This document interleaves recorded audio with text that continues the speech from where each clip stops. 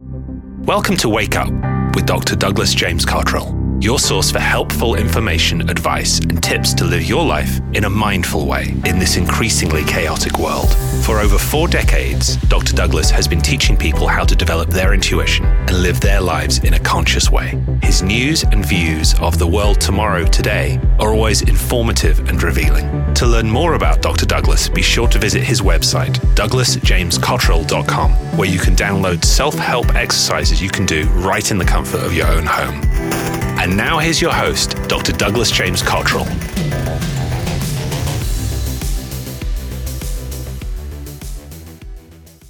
Welcome to the show, everyone. Today I have a wonderful and amazing person, Esra Olgut, who is going to talk about her life story and how she achieved great success and where she is. She's a world traveler, and she's speaking to us somewhere in Europe now. I think it's Turkey. She's on the move, and we're going to find out where she's going here and there.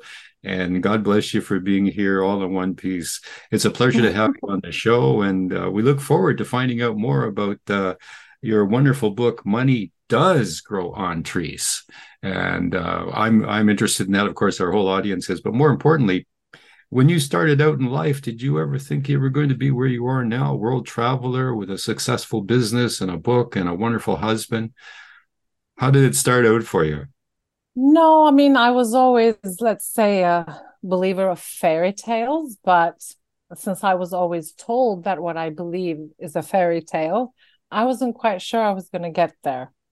But I could say with much confidence that pretty much eventually, it took a long journey, I got into a fairy tale in regarding to every single department of my life. Wow. Well, tell us how you got to on your fairy tale.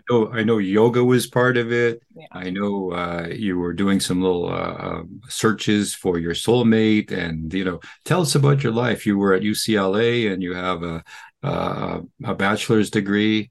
So, you're a smart lady. Tell us about yourself. Thank you so much. Well, my father, he was a diplomat, a Turkish diplomat. So I kind of, from the get-go, lived in a different country every 4 years of my life, which was on the one hand very beautiful, very cultural, very colorful. But on the other hand, growing up, it was really kind of hard because every 4 years, especially when you're moving back and forth between Turkey and Europe, between Muslim schools and Christian schools, you're all the time having these changing values.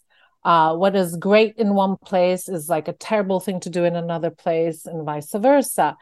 So although those times were very confusing, in a way very ungrounded, not at all feeling safe, and all those kind of feelings, at the same time, I think it was a great training ground to see how much all of our lives and the way we live, whether it's individually or culturally or as a country, what we call reality is basically a construct of our perception.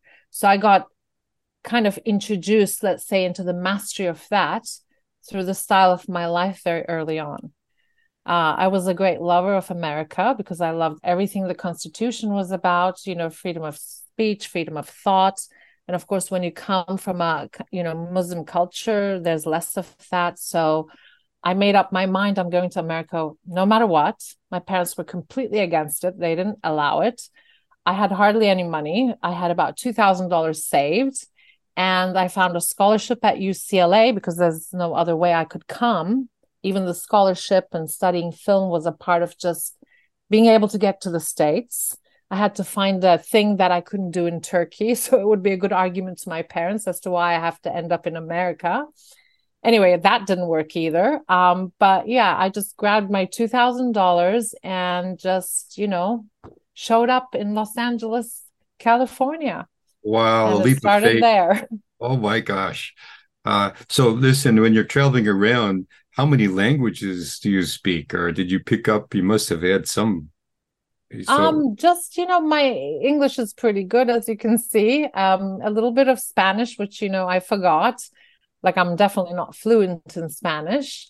And because I was, forced to learn every single language, I'm like, no, I'm not going to learn. I was too busy just trying to make it in all these different cultures. So Of course, I understand very quickly different languages, but yeah, just two.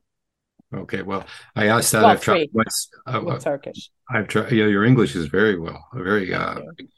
And I've traveled quite a bit myself. So time differences, cultures, as you said, what's acceptable in one place is not. It's taboo in another. So. Well said. For people who haven't traveled as much as you, it's something to consider. And here you are on your own, determined to come to America, $2,000 in your hand, and you come all this way. You didn't know anybody. You had no support. You are a brave gal. Holy moly. Thank you. Thank you Uh, so much. so what happened on that first day? Let's just take you back a little bit. When you arrived, what happened that first day? Well, it was really interesting actually that you asked that specific question because, when I was in Turkey and, I would go to school here, we would have these ceremonies just before we started school where, you have to stand like a soldier and, pay respects to the flag and all these things. And I never kind of liked doing those ceremonies. And I'll never forget as I was landing in LAX, it was sunset. It was just this most beautiful orange yellow color. And I felt so victorious about making my dream finally come true, which was a story within itself, which ties into actually how we create our reality, which maybe I'll get into later. But anyway, as soon as I landed and I was going through the passport control, I saw the American flag and I just started bawling. I don't know what came over me. I was just like crying so hard that the passport person was so worried about me. He's like saying, "Ma'am, are you okay? Are you okay?" And I couldn't really like explain because I didn't know what was going on. So it was a very, very kind of, I don't know, as if I'm coming home, as if I'm coming somewhere familiar, although I had never even stepped foot on the continent as a tourist. So that was my first Well, happy arrival. I find that amazing, Esther. Absolutely amazing. But I know you look at the flag and all those ideas of freedom, and from I suspect as a young lady, an attractive lady, and an ambassador's child, you had to be minding your P's and Q's, as we say, your manners, and you were always under scrutiny, and probably a lot of authoritarian stuff for a young lady. And so when you're here, you are all by yourself, all alone, first day, and oh my God, you have this emotional. I can just see the customs officer saying, "What's the matter? What did we do?" Exactly. Like, what did we do? Yeah, how did we offend her? Yeah. I'm like, no offense, none whatsoever. So yeah, I mean, I was very, the expected thing in the East, and let's say countries, again, predominantly Muslim ones, there's kind of a set way that your life should be. You go to school, you graduate, you do well, and then you find a husband, and then you get married, and then you have children. And that I knew that wasn't for me. So, and I think, wanted to prove to myself that I can make it on my own. So that's why, instead of having the comfy life I could have had in Turkey, I was just dead set to just see what I can just on my own, which now in retrospect was like one of the most empowering steps I took in my life. But of course, it wasn't easy. I was going to No. school, UCLA, studying film, trying to work in the film business. Not much was happening. And at such a young age, 23, 24, as you said, not much. I didn't know anybody. And it got hard after a while. So I went to the opposite direction of drugs and alcohol and, kind of, for a while, really lost myself. And then there came a point where I realized that I had a lot of healing to do. Ah. And I realized, I think I was maybe by that time, 25, 26, I can't remember, but early 20s.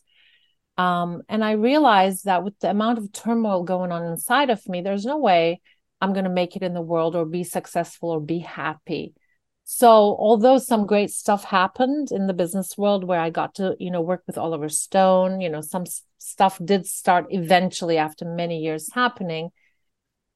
I just, made a choice where I said, I'm either gonna like not continue, period, the way I'm feeling, this miserable, or my life has to change ASAP. And the minute I made that decision, and in our system, we call it a being choice. When with all of your being, you decide what it is very clearly that you're going to belong to or not belong to. Immediately the next day, I found Kundalini Yoga.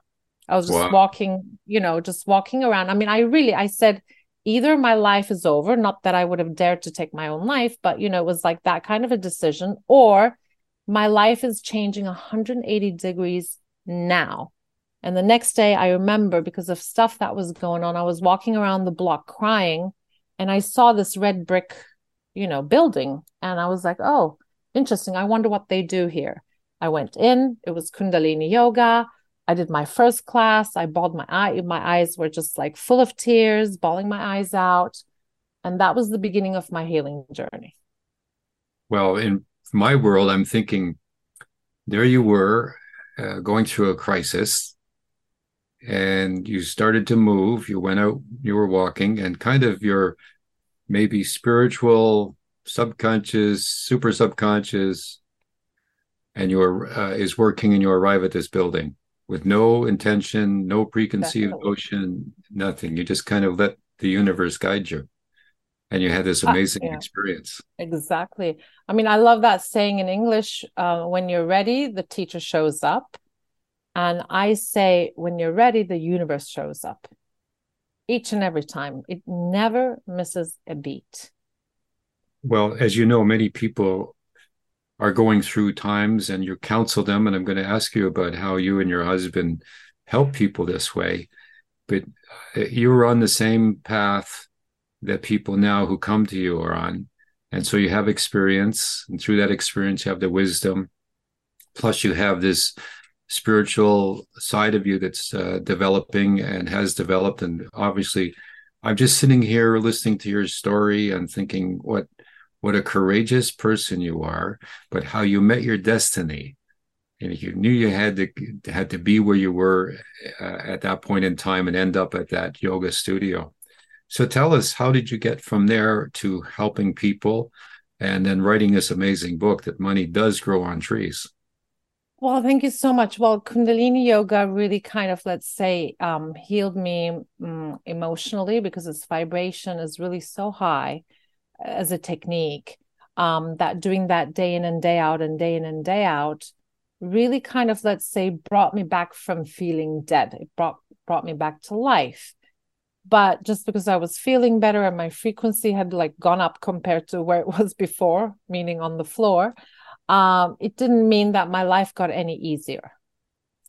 So I was having amazing money problems, having a hard time paying rent. Besides doing yoga and beginning to slowly teach yoga, I kind of was really, really struggling with money. Mm-hmm. And again, I made a being choice.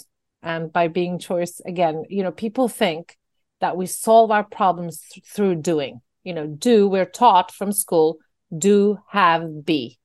But interestingly enough, the opposite for manifesting, for creating, the opposite formula is necessary, which is be, out of that state of beingness, act, and then you will have.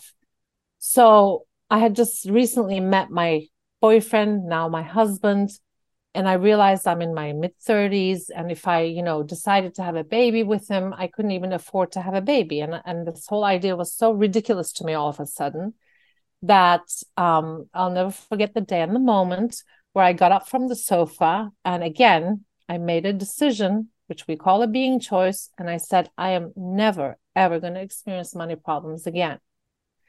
Soon after, I met my mentor, and this story is really interesting because he pretty much figured me out through 2 questions in the very first session.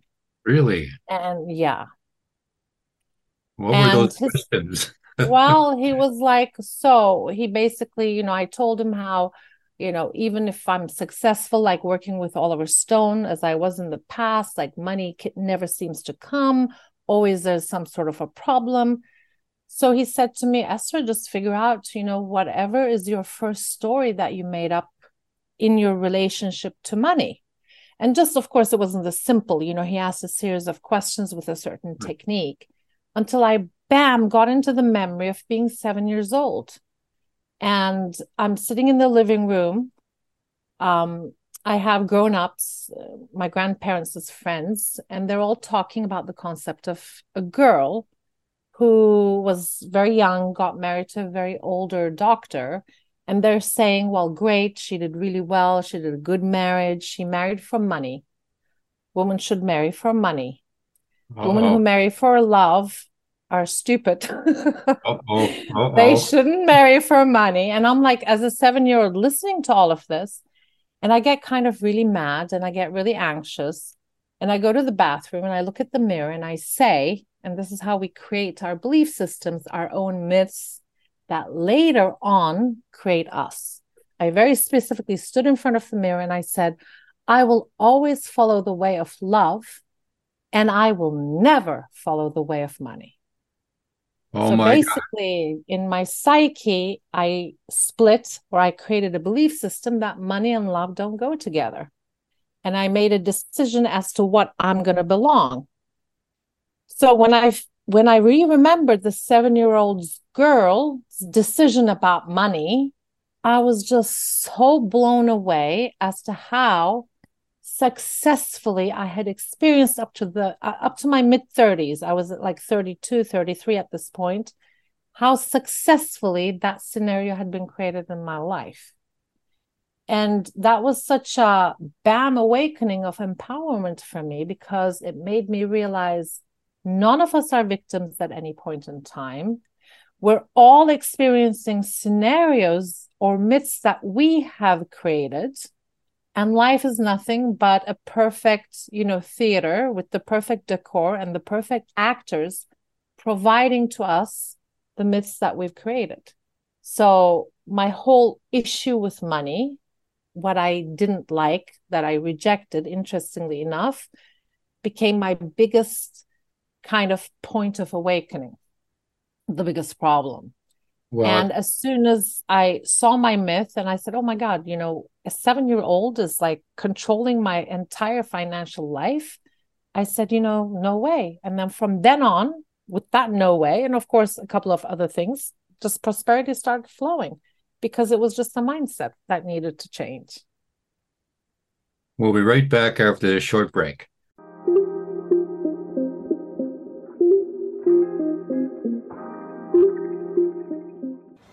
The Douglas James Cottrell website is where you can learn much more about this amazing man and his journey through a lifetime of spiritual prophecy. The book Secrets of Life answers questions everyone has about the physical versus the spiritual world, why you are here in the world right now, karma, psychic abilities, reincarnation, prayer, and much more about universal laws. This book is essential for those who really desire to follow the path of the divine to soul perfection. Douglas has been chosen to provide you with a keen insight into the purpose of life's journey. Best-selling author Robert Appel says, the least you can expect from Dr. Cottrell's work is that it will change your life. Go to DouglasJamesCottrell.com and click on Shop for Secrets of Life and all of his books and learning materials.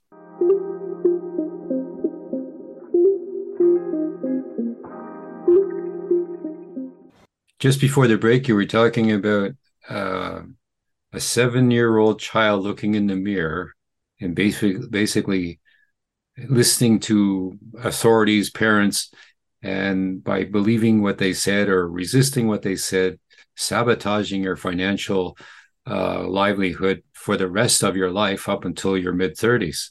And then amazingly, you have this mentor who, in a short order, somehow you get back to that point. And that original wounding, you see it, you recognize it, and then that determination kicks in again. Here's that Esra determination, and you strike out in a new path that obviously is successful. So now you have a business coaching and helping people. And tell us about that. Well, when our lives, and the same thing happened to my husband, we actually, back then, boyfriend, girlfriend, we were being mentored by the same coach, same transformational coach.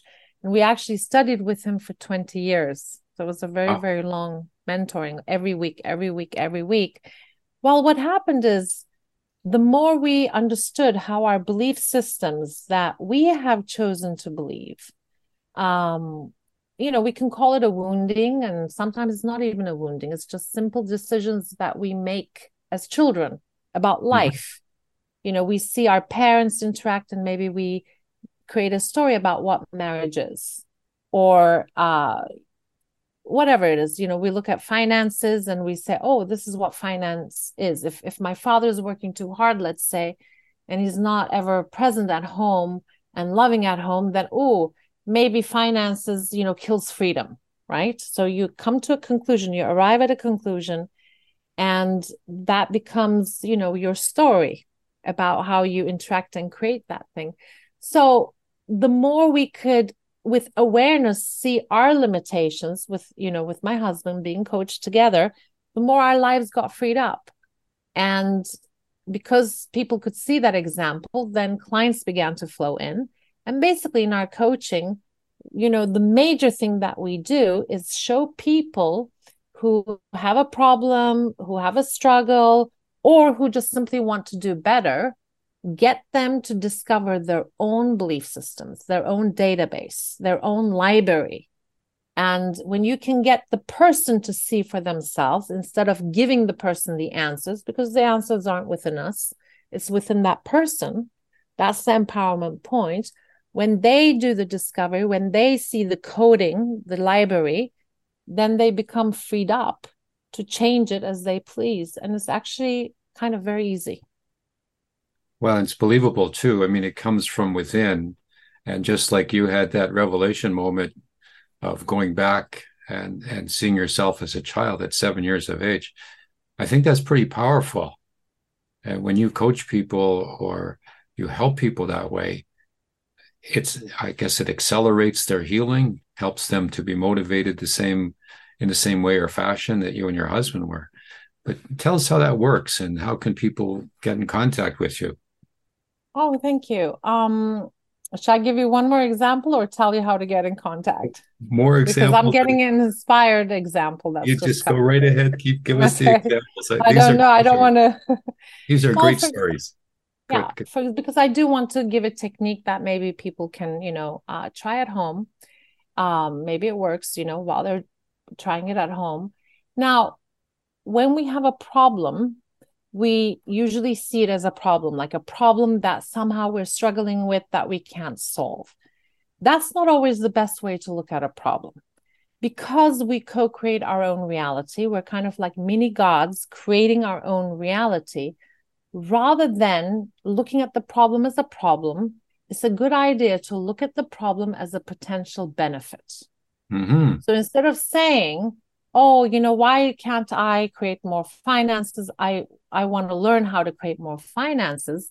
The better question to ask the self is, what's my gain in keeping myself away from finances?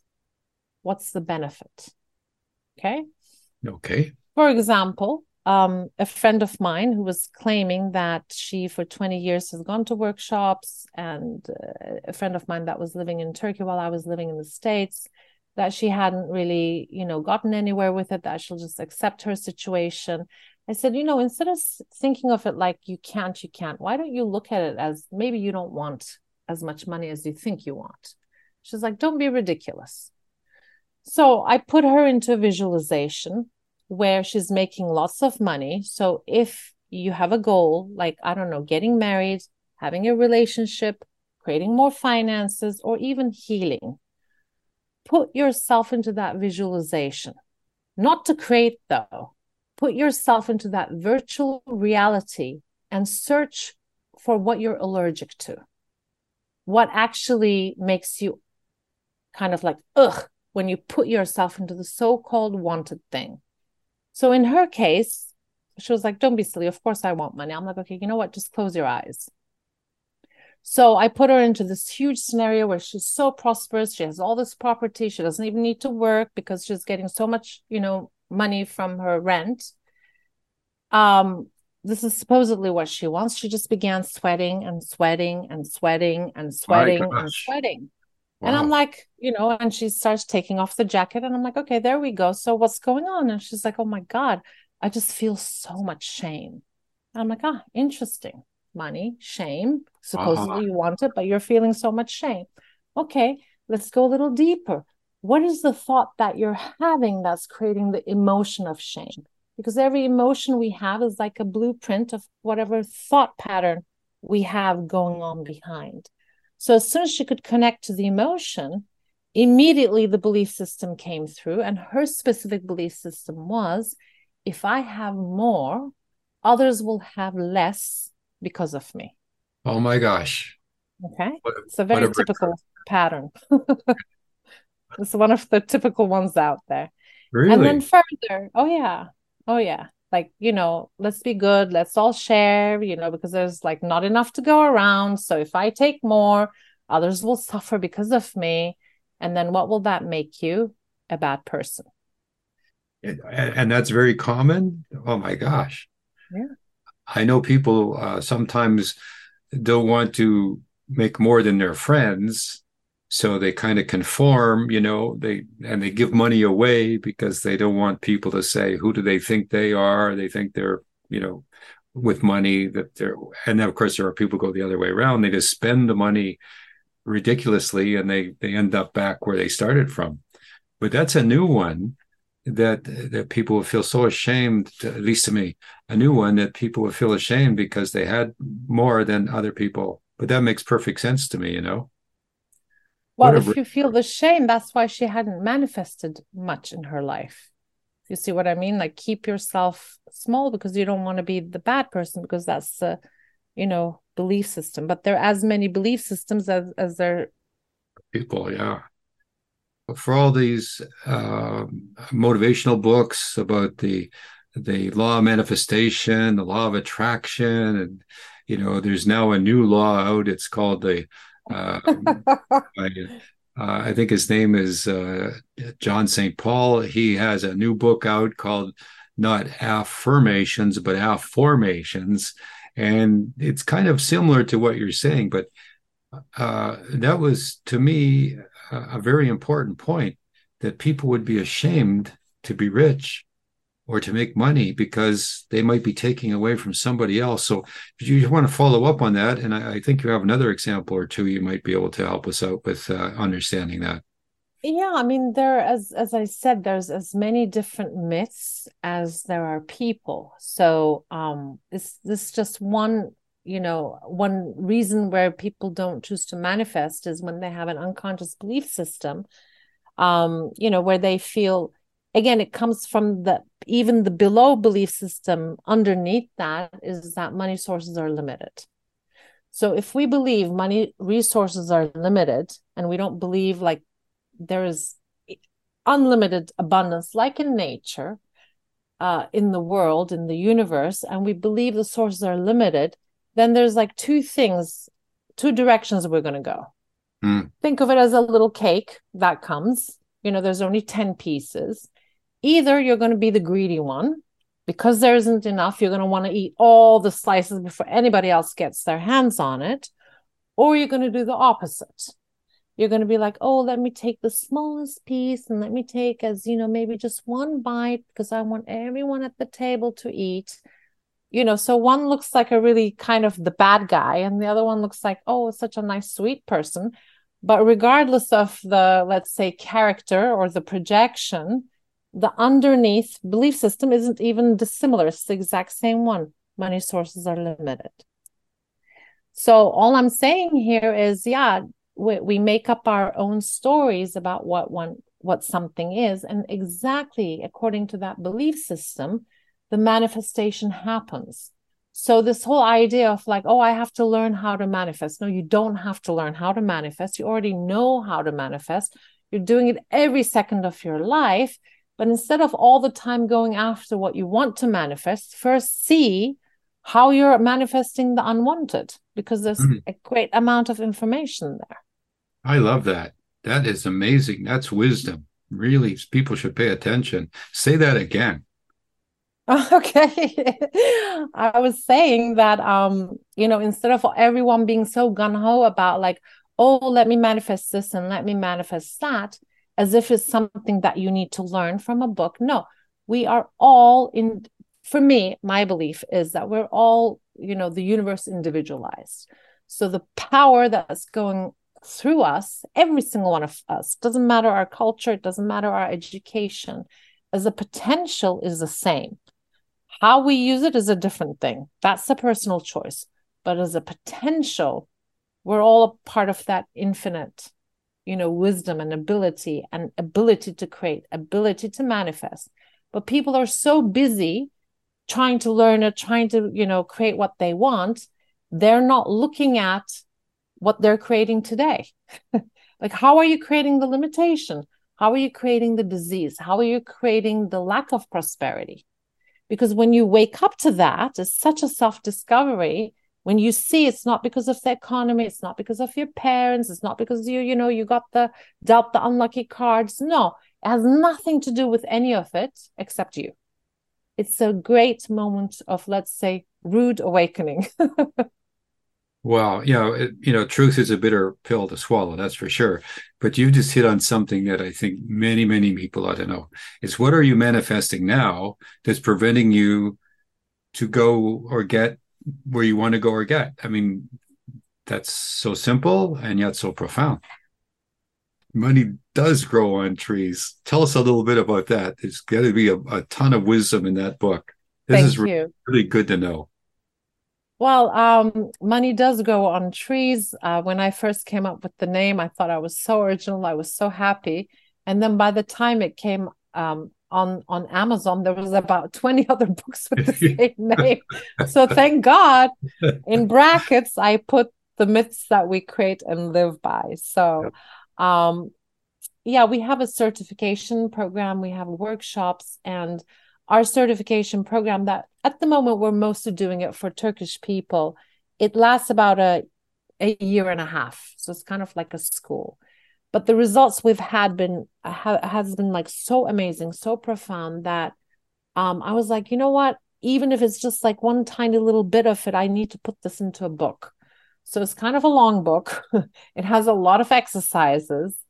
To make the most of it, it needs your interaction, because nothing just happens by reading. Knowledge, is cool, but it doesn't mean anything until it becomes and transforms into consciousness. So there's exercises there. And I put like little pieces of actually what we do in our certification course. How do we find our limiting belief systems? How do we wake up to how we're creating the problem? Which I think is very important. I really do too. I think that's an excellent point. Yeah, it's a different perspective, I know. How do we learn to manage our ego? How the ego is not an enemy. It's actually a very important function. And if we can see it as a function instead of as an enemy, then we can get very good at managing it. Understanding the separation between us and ego. Because when those get confused, it's a bit of a problem. That's a really good point. I put it this way. People come to me and as a counselor and they say, I want to kill my ego. And I said, why would you want to do that? Well, it's preventing me. It's this and that. I said, no, you don't misunderstand.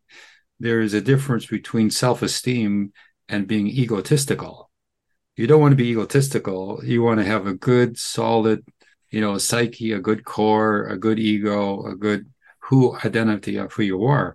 So bringing that up is again, it's to have that fortitude that a little girl decides to leave her home country in Europe after being dragged over all these different countries, bouncing around with different people and different cultures, with her father being an important diplomat, and then jumping on an airplane and going to a faraway place across this great big ocean.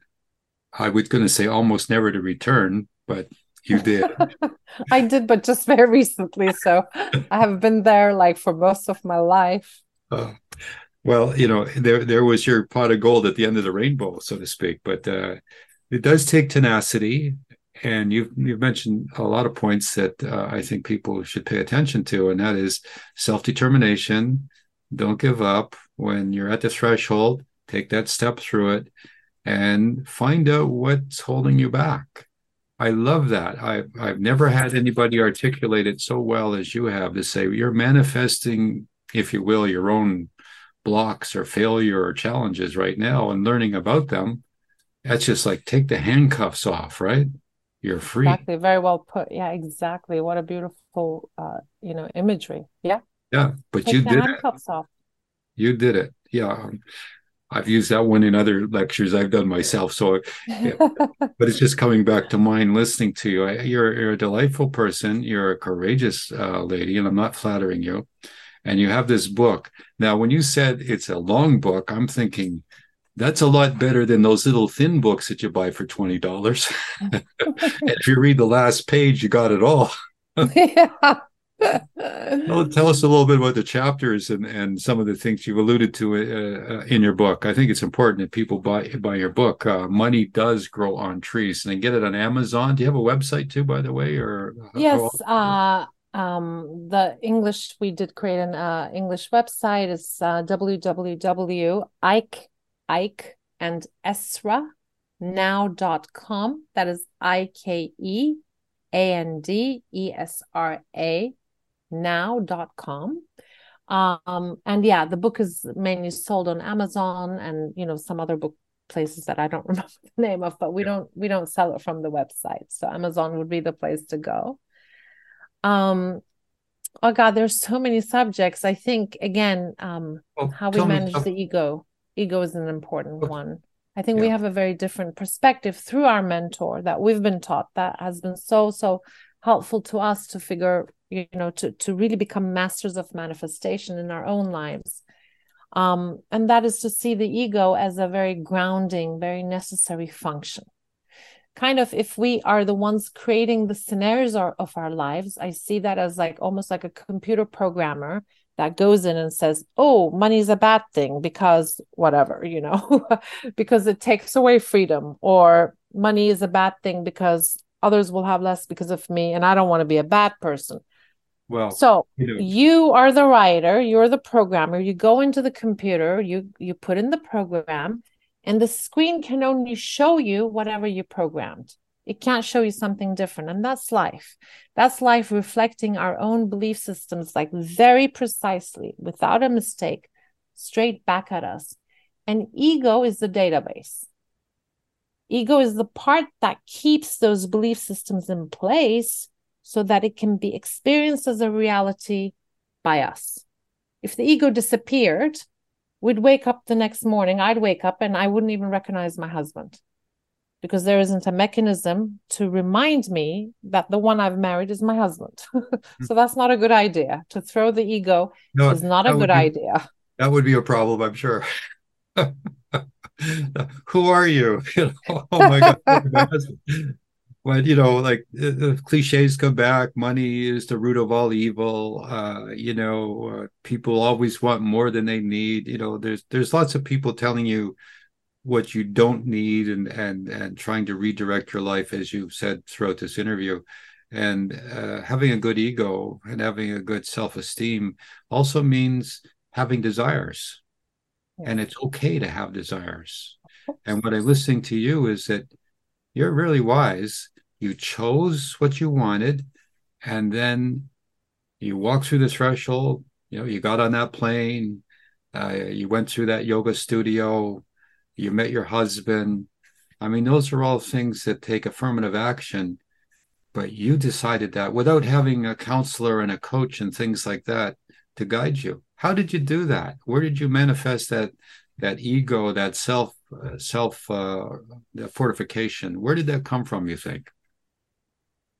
I think it came a lot from contrast. It came a lot from not feeling free and not wanting to live that way. It came a lot from kind of lack of self-worth and wanting to move towards worth. So, I think people always complain kind of when we have a hardship in life. And yet those hardships, it doesn't necessarily have to be that way, but the hardships contain amazing gifts for us. The contrasts that those difficult challenges create then the dreams that we run after. So for me, my theme, I think, throughout my life was my freedom. It was so important to me to free myself from, patterns of society, of how I'm expected to live or how I'm expected to be, free from depending on other sources to create my life. I think I was always searching for my inner power. And I think now that you ask, I mean, just now it came to me, and actually this is in the book too, but I think I also had a near-death experience when I was 16. Really? So I think Tell us that about that. also, Tell us. Well, I was 16-year-old and we were interrailing with friends, or 16 or 17, just, graduating from high school. And we were interrailing around Europe with my friends. And we were in the southern part of France. And we went to the beach. And there were red flags not to go into the water. And the waves seemed super small to me. So my smart friends, they stayed behind. And I said, I'm this Turkish girl. Nothing will happen to me. These are nothing for me, and Yeah. just went inside the water. Don't tell me no, I'm doing this. Yes, Yeah, there's Estra's personality. Don't tell me no. Okay. Yeah, Douglas, you got me. And so I dove into the waves, and then there was this like insane undercurrent or undertow, whatever it was, that just took me in. So I was just like in this washing machine, and just not like whatever I tried, I kept on going in the wrong direction because you get so disoriented. Was a riptide, I guess you were in. I guess, yeah. Okay. I don't know exactly what it's called. And I just was holding my breath, holding like in this fear, knowing that if I dare open my mouth, I'm gone. Wow. So while I'm in this fear, all of a sudden I heard this voice on my right ear of like, I guess a guide, or like it was a kind of male voice right here, as if yelling at me with a megaphone. And the word I heard was, "This is the dream you're about to wake up," meaning death is the waking. Wow. So when I heard that, there was like such a kind of a flood of remembrance coming back all of a sudden, where I'm like, oh yeah, this is the dream. I'm going home. And as soon as I was like, oh, I'm going home, forget about the fear. There was this excitement to kind of go home. I was completely relaxed. And the minute I got into that state of relaxation in my body, very quickly I saw moments, like super fast moments of my life, where I either gave love or I received love. So I remember thinking like, oh my God, this is the most important thing. This love thing is the most important thing. How could I forget this? How could I forget this? And then bam, I was out of the body. But it was still like a consciousness, but of course, way wider than anything I was about down here. And the frequency of love and the frequency of peace. And there was like zero fear, zilch drama. If let's say somebody was, I don't know, raping my beloved or whatever, from that perspective, it's like, don't worry. It's just a dream. You'll wake up. No big deal. That's the perspective there. I know exactly what you mean. You know what I mean, yeah? Yeah, okay. So that's when you have a Kundalini experience and you get to that point where you're surrounded with love, I've said that almost same words. You don't care about anything. So here you are. Were you floating above, looking down? What happened? We can hardly wait. Well, did you live? I don't know. Maybe not. I'm just a projection over here. What happened? What happened at that moment? That is amazing spiritual revelation. It was such a kind of an evolving, like stage by stage. It felt like longer than 16 years, whatever I was experiencing. After that whole, love thing and this peace and this fearlessness, I kept on saying, how did I forget this? How do we, not just me though, how do we forget this? How do we forget this? Like, it seems so ridiculous that we ever even have fear, like a tingle of fear in that perspective. And then I saw like little parts of me, like other parts of me I could sense. I couldn't see what they were doing, but there were other me's around. Really? And then like it kind of expanded even more. And you know how they say all knowing, all seeing? That's how it was. I was all knowing. I had no question. I knew everything there was to know. I thought of my mom. I could see her like doing something in the kitchen. Like I could just should project, see, and it was fine. Then I could come back and there was a sense of oneness. Then it expanded even more. I was me. I was the wave. I was the ocean. I was that crazy struggling body that had nothing to do with me, like a piece of clothing in the sea. And then there were the stars, the universe, and there was no I. At the very end of it, there was no even sense of I separate from anything. Then a separation started where in my brain I said, oh my God, what would it be like to live having remembered all of this and being like this, but in the body, thinking I could bring all that into the body. And as soon as I had the thought, bam, I was back in the body. Another wave came. And like the movie Moana, it like brought me to the shore without me at all struggling. Yeah. And then, of course, I ran for my life and I was in ecstasy, like crazy ecstasy for 3 days. And then I went right back to depression. I love it. Oh gosh, what you're describing is a place I've been. I call it the middle mind. You're aware of everything, all in the same moment. And to a finite mind, how can you be aware of all these different things, far away, near, and that there's no time, right? You're just in a timeless moment. But that's an amazing experience, and you sound to me like you were on your way, and then for whatever reason you said, why can't I bring this and live this way? And then you come back, and then like a hand, I can see the hand of God underneath you, kind of pushing you like a surfboard through the water up to the beach. Exactly. That's why I love the Moana cartoon, because it's like exactly that's how the wave, gets her and brings her to the shore. And two things I really three, how we are all one, how we are all a part of that creation, all is one, all is the same on that bigger picture, bigger level.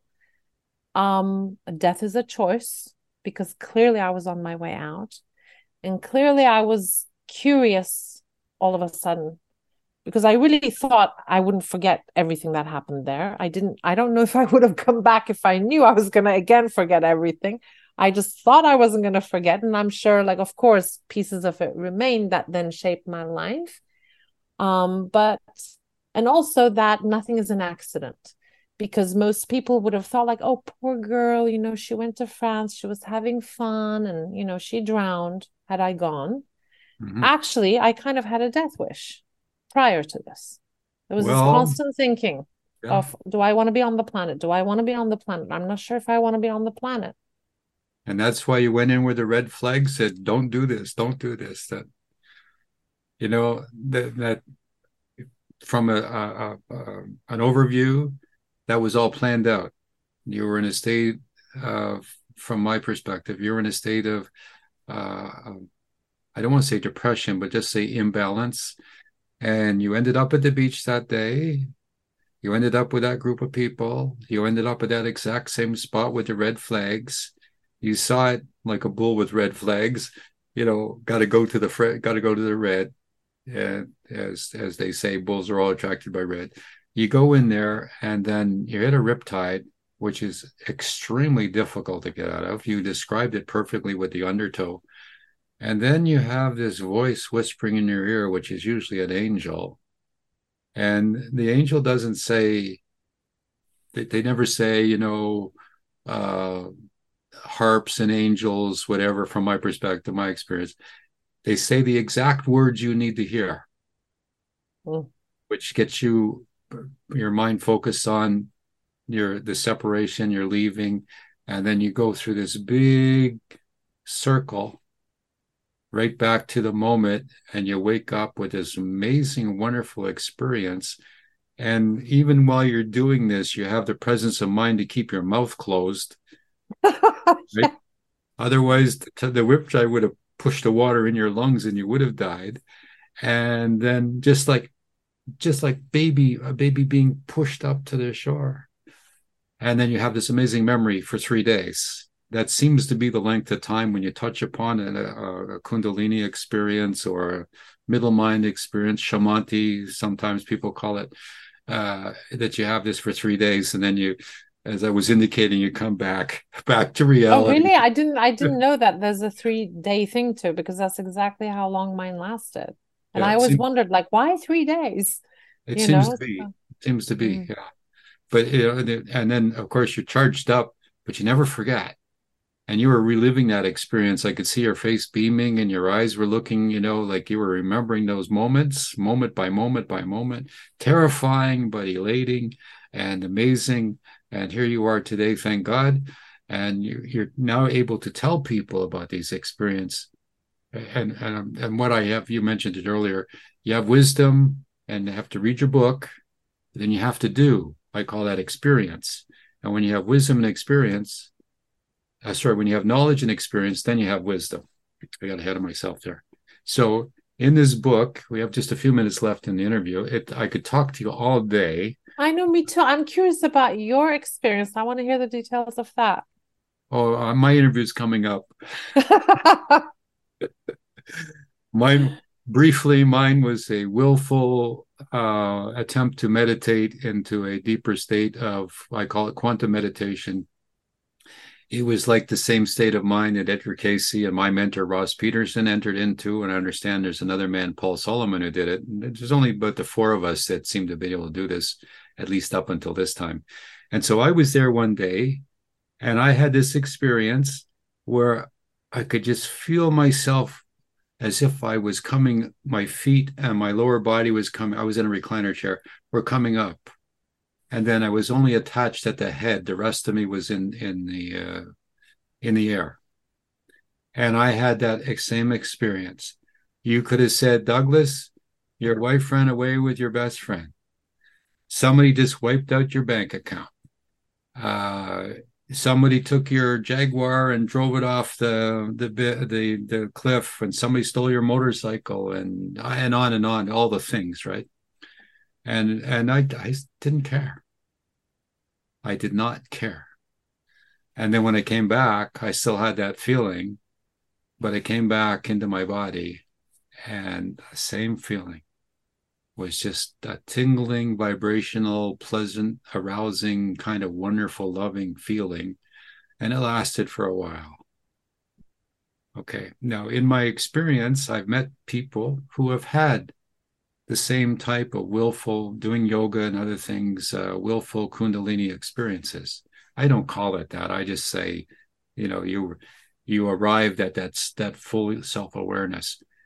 And I've read places where if you've had once in your life, that's it. That's amazing. You'll know that there's no fear of death. I don't think you're afraid to die now, and I'm not. And other people had those experiences. There's an afterlife. If you have it twice in your life, you're really blessed. I met somebody who had it 3 times. And now they were spending the rest of their life trying to have it a 4th time. And I said to them, kind of cheeky, like you're wasting your life now. You've been blessed. This experience. You got to do something, not just go look for this thing. But anyway, getting back to my experience, I was about 24, 25 when that happened. And I know, and I'm reliving it now as I mentioned it, but I could feel myself come up out of my body. I was fully aware, but I was aware of everything. Yeah. And so this is a true experience that you're related, but this interview is not about me. It's about you. Yeah. Well, I mean, you've tricked me into talking a little bit about. Yeah, but I mean, I was really, really curious. And I think stories like this are important because, manifesting this, manifesting that is okay, wonderful. But all that comes when we reconnect, we remember to, the vastness that we actually are. And it's about kind of coming out of the slumber and forgetfulness as if that's not the case. So I think it's really on the ball what we're talking about. Well, I wanted to tell you my experience, A, because you asked, and B, that you would know my experience, and that the people listening to this interview, wherever they are in the world, will also know that we've shared this experience.